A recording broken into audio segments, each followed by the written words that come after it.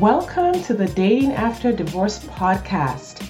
I'm your host, Shade Curry, and I believe every divorced woman deserves a romantic relationship where she feels safe, loved, and cherished.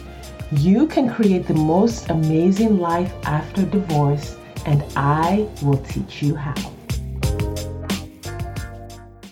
Hello, everyone, and welcome back to the Dating After Divorce podcast.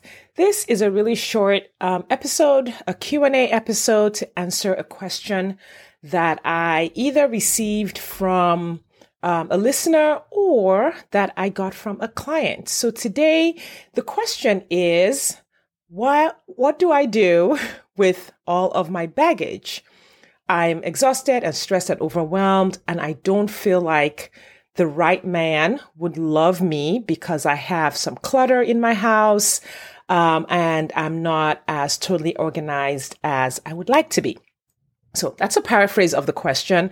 I've heard this question in many different ways. Some clients are concerned that maybe their family isn't pristine, and the man that they're looking for, that ideal partner that they put on their ideal partner sheet, would be totally horrified to find out what their family looked like, or that they had a child who struggles, or that their ex is still taking them back to court and all of these things are still happening, or that they are not Miss Perfect domestic queen with their house perfectly put together and everything is spotless, or that they can't cook, or whatever the thing is that is causing you to feel insecure, that is causing you to feel like you are not good enough for the man that you want, right? Like you want love and you desire companionship, but you keep thinking that there's this deep, dark secret, or there's this deep, dark thing in your life that's going to keep you from being able to attain that love. All right. So what I would like to offer, without knowing all the nuances of what your version of this is that the goal of seeking a partner, seeking to be remarried, is to find the person who will accept you as you are, not the person that you need to work up to deserve, right? Love, by definition, is that it basically tells us that we don't have to be perfect to be loved, right? Now, not every person is going to want you specifically as a partner. And it might not even have anything to do with the specific kind of quote unquote baggage that you think you have, right? Your perfect match, the person that is a match for you, will be the person who wants you with what you come with, right? Like when I got divorced, had 5 children, like all of my kids. I have plenty of them and none of them is perfect, right? And my second husband accepted me with all of those children. And I'm not unique in that story. I have women who had way more children than I did and found spouses with that. Not that children are baggage, but I do know, and I have heard this, I have all these kids. I've heard people talk about it. Now, I didn't consider my kids necessarily baggage. It wasn't an insecurity that I had. But everyone has their insecurities. But what I want to offer is that successful dating is not a search for a person that you have to live up to by changing who you are, by learning how to do all these things, by becoming more domestic than you are, or less domestic than you are, or wealthier than you are, or more fit, or no, you don't have to do any of those things. The person who truly loves you will love you exactly as you are. And I also want to offer that the first person who needs to love you exactly as you are is you.